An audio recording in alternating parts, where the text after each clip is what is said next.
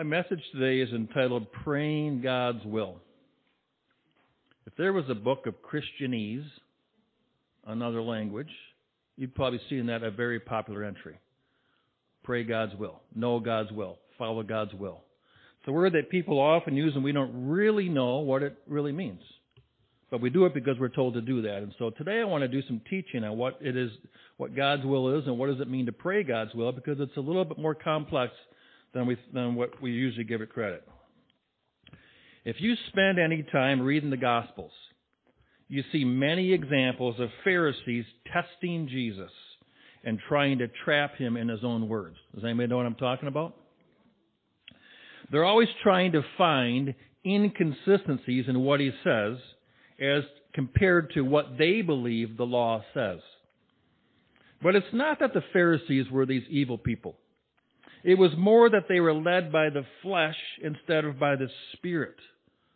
They were more led by their pride and ignorance that prevented them from realizing that God was speaking truth to them. We too are susceptible to doubt and sometimes believe that we know better than God. Now, you might not often say it, but that's exactly what happens. You think you know better than God because you go your own way. God, I thank you for doing this, but I can handle this today. And then what happens? God, I'm sorry. I guess I couldn't handle that today. Right? We think we know better than God, just like the Pharisees. So when we read things about that, it's a temptation to say, boy, those Pharisees were just rude and ignorant people. Instead of saying, God, in what way is that like me? In what way am I tempted to wander astray? And then how can you help me get back to where I need to be? Well, because of our human flesh, it causes us to wander and stray. We come across certain scriptures that seem to contradict realities in life. And we're quick to doubt God instead of seeking truth from the Holy Spirit and a complete dive into the scriptures to find the truth. One such scripture that many people don't understand involves praying God's will. It's in the book of 1 John, chapter 5, verses 14 and 15. It says this: "This is the confidence that we have in approaching God, that if we ask anything according to His will, He hears us. And if we know that He hears us, whatever we ask, we know that we have what we've asked of Him." Have you ever pondered on that scripture before? At first glance, it sounds like this prayer thing is a pretty easy deal. All I got to do is ask God according to His will, and then He does it. Sounds like a blank check to me. All I have to do is just find God's will. Okay. I know that God's will is that no one purposely kills another person. So people in America pray all the time for no more useless mass killings, but as we know, they just continue. Just this past week, if you've been in the news at all, there was a mass killing in Maine where almost 20 people were killed at a bar and in a restaurant, in a bowling alley. Many more people were wounded. God tells us to pray His will. People pray for the end of murderous violence, but it doesn't stop. Does God not hear our prayers? Or is that scripture in 1 John about praying God's will, is that scripture not accurate for today? Was it only for a certain time? The truth is that we need to know more about God's will and some important things and aspects of God's will so we can apply it to our lives. I want to share with you 3 ways that the Bible speaks about the will of God. The first thing I want to share is that God has a sovereign will. Ephesians 1 verse 11 says this: "In Him also we have obtained an inheritance, being predestined according to the purpose of Him who works all things according to the counsel of His will." God chooses and God orders all that has ever and all that ever will take place. We understand by this that God has chosen us as well. He has predestined us to be part of His family. This is God's sovereign will. He sits on the throne and He has authority over all. Nothing surprises God. God is sovereign over all. And through God's sovereign will, He alone determines everything that takes place. But we are not privy to the secret counsel of God. Isaiah 55, 8 and 9 say this: For my thoughts are not your thoughts, nor are your ways my ways, says the Lord. For as the heavens are higher than the earth, so are my ways higher than your ways, and my thoughts higher than your thoughts. Therefore, at least on this side of heaven, we cannot know the sovereign will in exactly the way that God has determined it to happen to accomplish His purposes. We may get clues and we may understand some things, but the rest of it is left up to faith. We need to trust God that He has the best purpose in the end game in mind. Even when it doesn't make sense or even when it's not fair, we need to trust God in His sovereign will. The second consideration is looking at God's moral will. God gave His moral will, or His holy standard for living, by giving the 10 Commandments to His people through Moses. These moral commands were based on His holy and righteous character. The Word of God is filled with what God commands us to do, so that we stay on the path that leads to Him. Matthew 7, verse 13. Jesus tells us to enter by the narrow gate. For wide is the gate, and broad is the way that leads to destruction. And there are many who go in by it. Because narrow is the gate, and difficult is the way which leads to life. And there are few who find it. This narrow gate and this narrow way are pictures of God's moral law in which He commands us to walk. Walk this way, don't walk that way, right? One of the main things we see with His moral will is that we have a choice, because God gave us the amazing gift of free will. He says that few people walk the narrow path. Few people find it. He tells us that many choose the wide gate, and many choose not to follow God's will. This brings us to the third aspect of God's will, and that is His permissive will, what He permits and what He allows. Because sin entered the world through Adam and Eve, God currently allows certain things to take place in this world that He would not allow if we lived in a sinless world. Acts 14, verse 16. In bygone generations, God allowed all nations to walk in their own ways.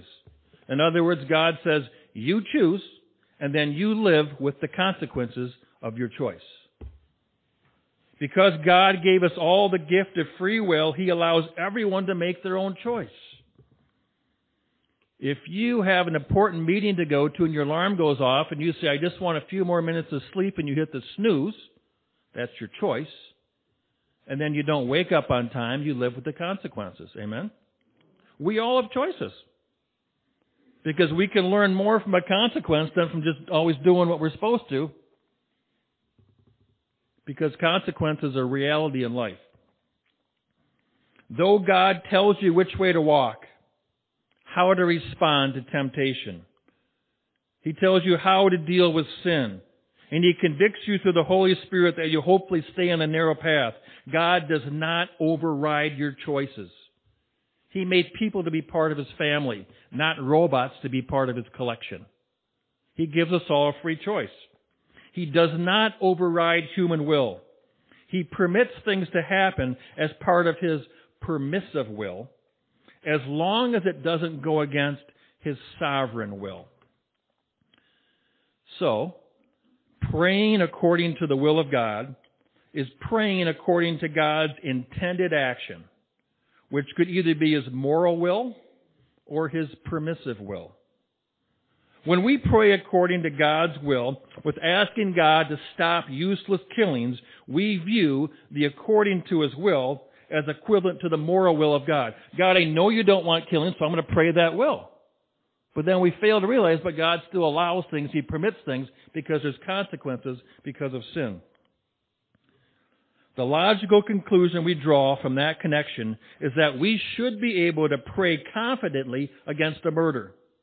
And God should answer it, since we pray according to a moral precept that's in the Bible. Exodus 20:13. You shall not kill. That's clear. It's to the point. It's simple. That's God's will. If I pray it and I line up with that scripture, then that should happen. God should stop all murderous killings.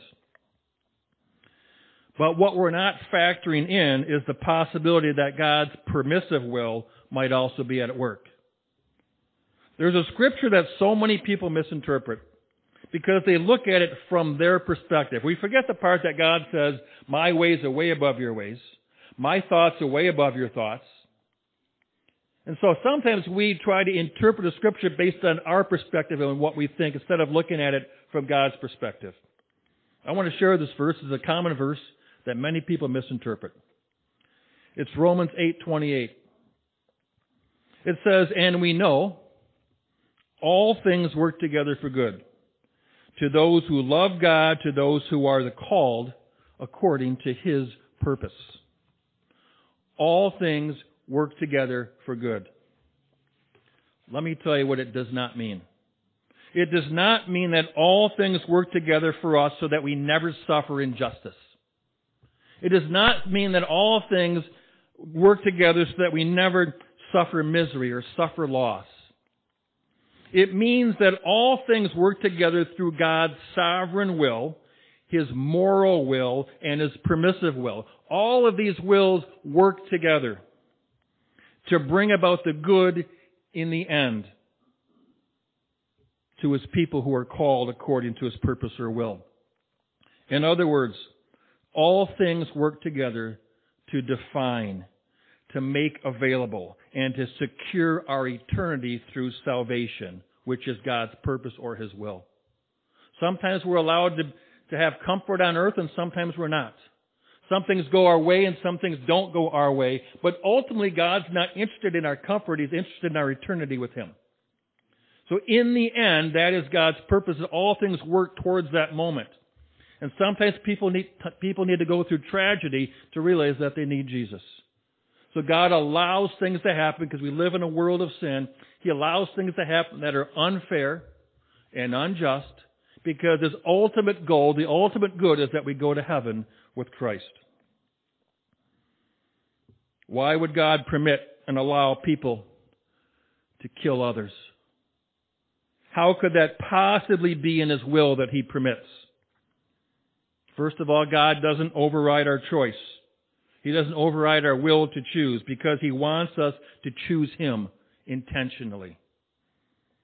Love is not defined by merely a feeling, but rather by an intentional choice. That is what makes love so special and so powerful, knowing that someone chose to love you.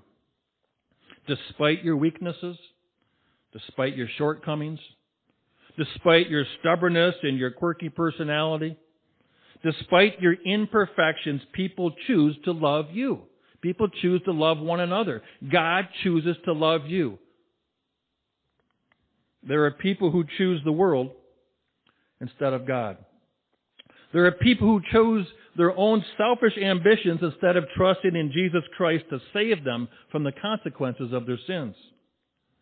There are times when we all choose to give in to temptation to sin instead of trusting God and resisting. But God, out of His infinite wisdom and mercy, allows all of this to happen because of His gift of free choice. Of course, free choice still has its consequences. When people are free to choose to sin, other people are often hurt and rejected. sometimes killed. And yet God allows all of that. Why? We hear that all the time. How can there be a God that allows death and murder and violence and rape? And how can there be a God? Why would God allow that? Think about this. Once sin entered into the world, God created a perfect world without sin, but once sin entered into the world through Adam and Eve in the garden, if God did not allow killing, Jesus would not have been able to be the perfect sacrifice, dying for our sins and paying our price for eternity.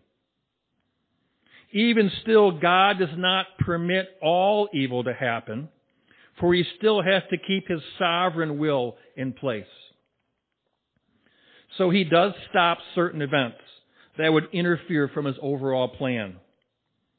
For instance, take a look at this event. It's a very curious passage. Take a look at this event that happened in Nazareth at the very beginning of Jesus' ministry on earth. Jesus walked into a synagogue on the Sabbath and started to say that I am the person that was prophesied. I am who God has sent me. He found His place right in the scroll of Isaiah and He said, this is me. This scripture has been fulfilled in your hearing. People got upset. Luke 4:28. Watch this.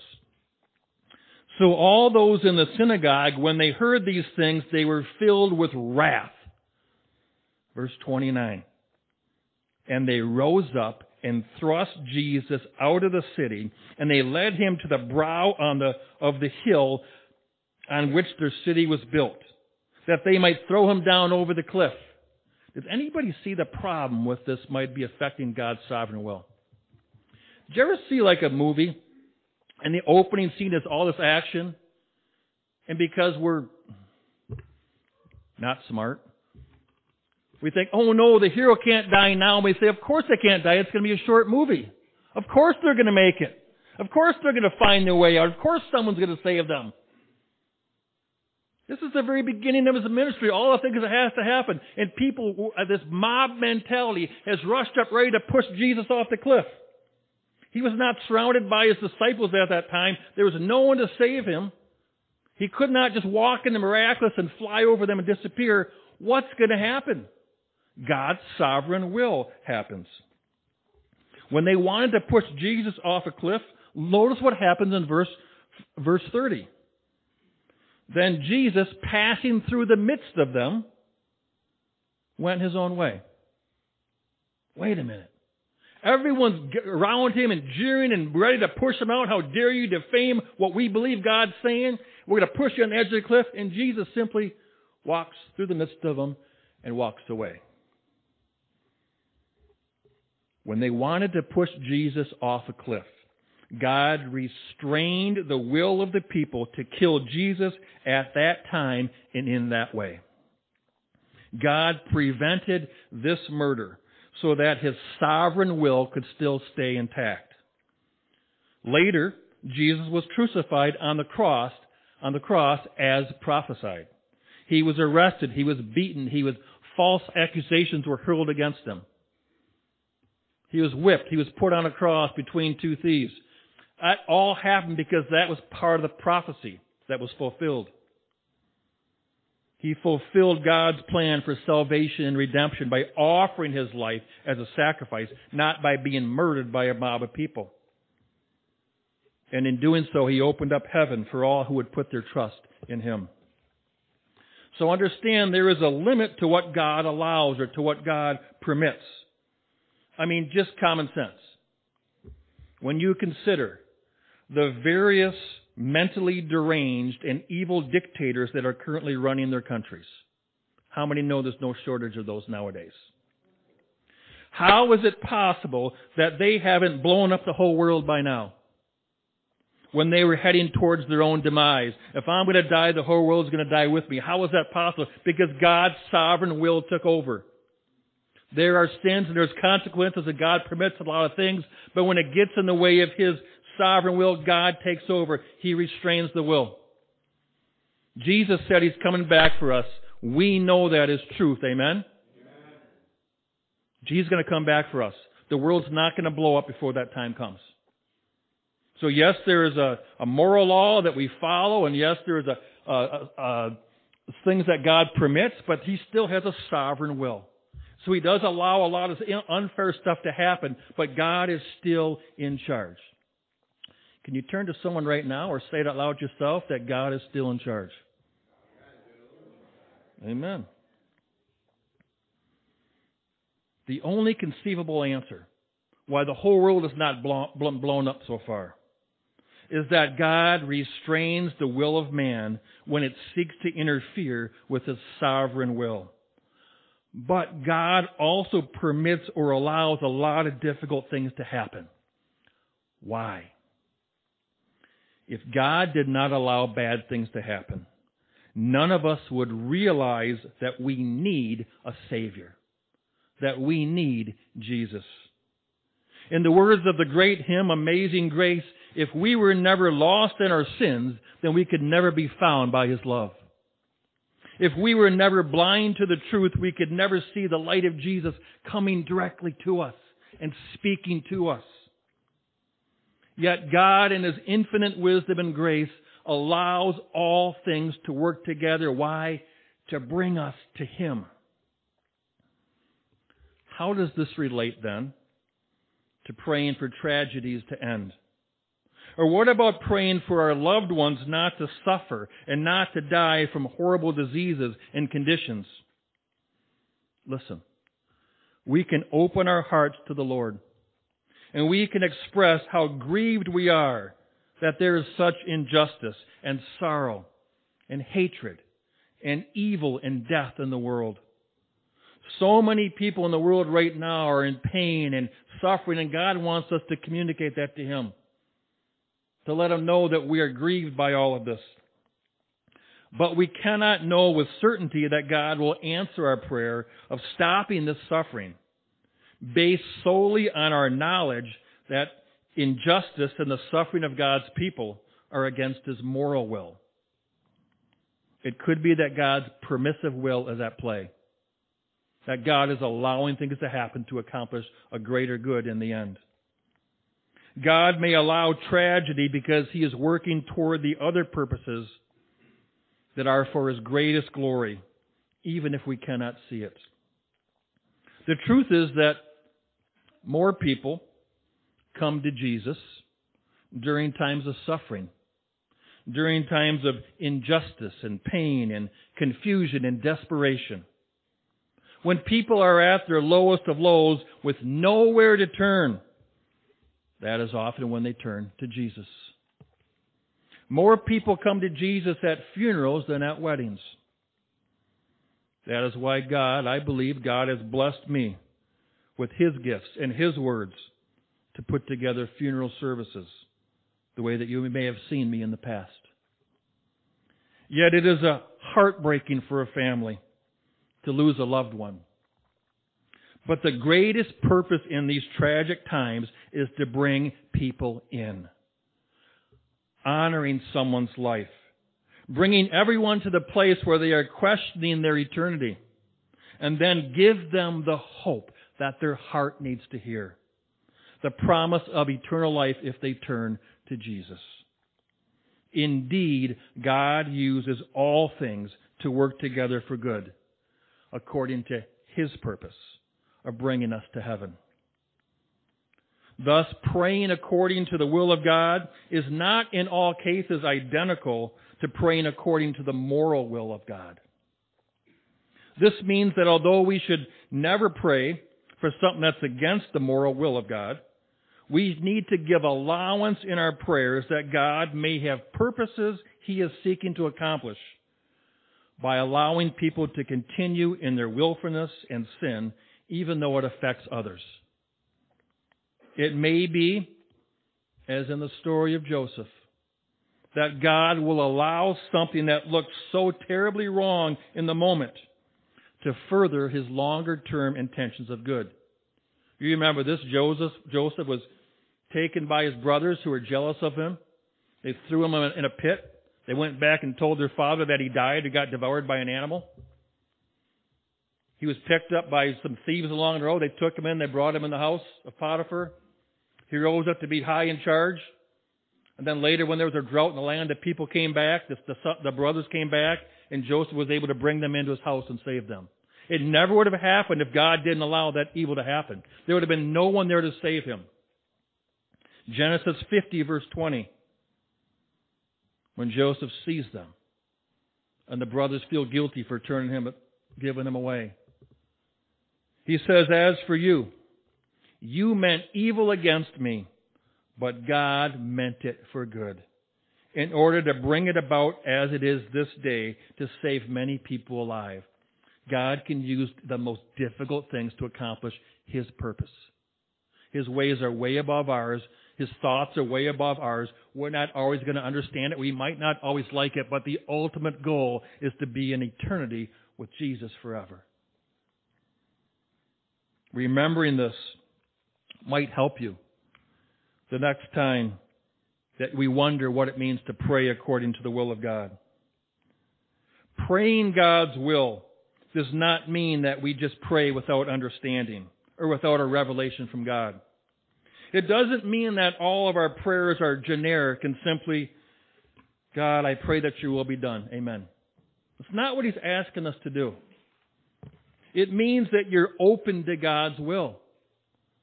You are open to what He allows in your life and in the lives of others to bring about His eternal purposes. You're opening to God revealing His perspective directly to you, even if, and especially if, it is different than what you desire to happen. Praying God's will is all about asking God to intervene, to bless, to save, to rescue, to change, and to protect. But it is also you being willing to trust Him through it all. Trust Him through it all. James 1, 2, and 4. My brethren, count it all joy when you fall into various trials, knowing that the testing of your faith produces patience. If you want patience, God has to give you a test or a trial to develop your patience. But let patience have its perfect work, that you may be perfect and complete, lacking nothing. God's goal is to make you become more like Him, and so He has to allow trials in our lives so that we can stand on our faith and trust Him. We trust Him through it all. Praying God's will is actually about aligning your heart with His eternal plan, believing for God to move in miraculous ways and yet trusting Him to do so in whatever way He sees fit. Heavenly Father, we thank You for Your word. We thank You for Your truth. We thank You for Your sovereign will. And because there's things that we cannot possibly understand, we thank You for the gift of faith in our lives to trust You through it all. Amen. Thank You, Father, for Your word, Your faithfulness. We thank You for giving us the faith to believe You at Your word. God, there's many things that we don't understand, and there's great injustice all over the world. But we choose to trust in You for what we do not understand. We thank You that Your sovereign rule rules over all. We thank You that You chose us to be with You, to come and live inside of us. And as we turn to You and ask You to forgive us of our sins, You redeem us as Your purchased possession. Lord God, protect us and keep us safe. Send us out in this world by Your strength and by Your grace and by Your love. Help us to forgive those who have hurt us. Help us to extend grace and mercy in the same way You extended it towards us. Let us be Your light, and let us live in a way that when people see us, they say, I want what that person has. We thank You that through it all we can trust You. In Jesus' precious name we pray. Amen.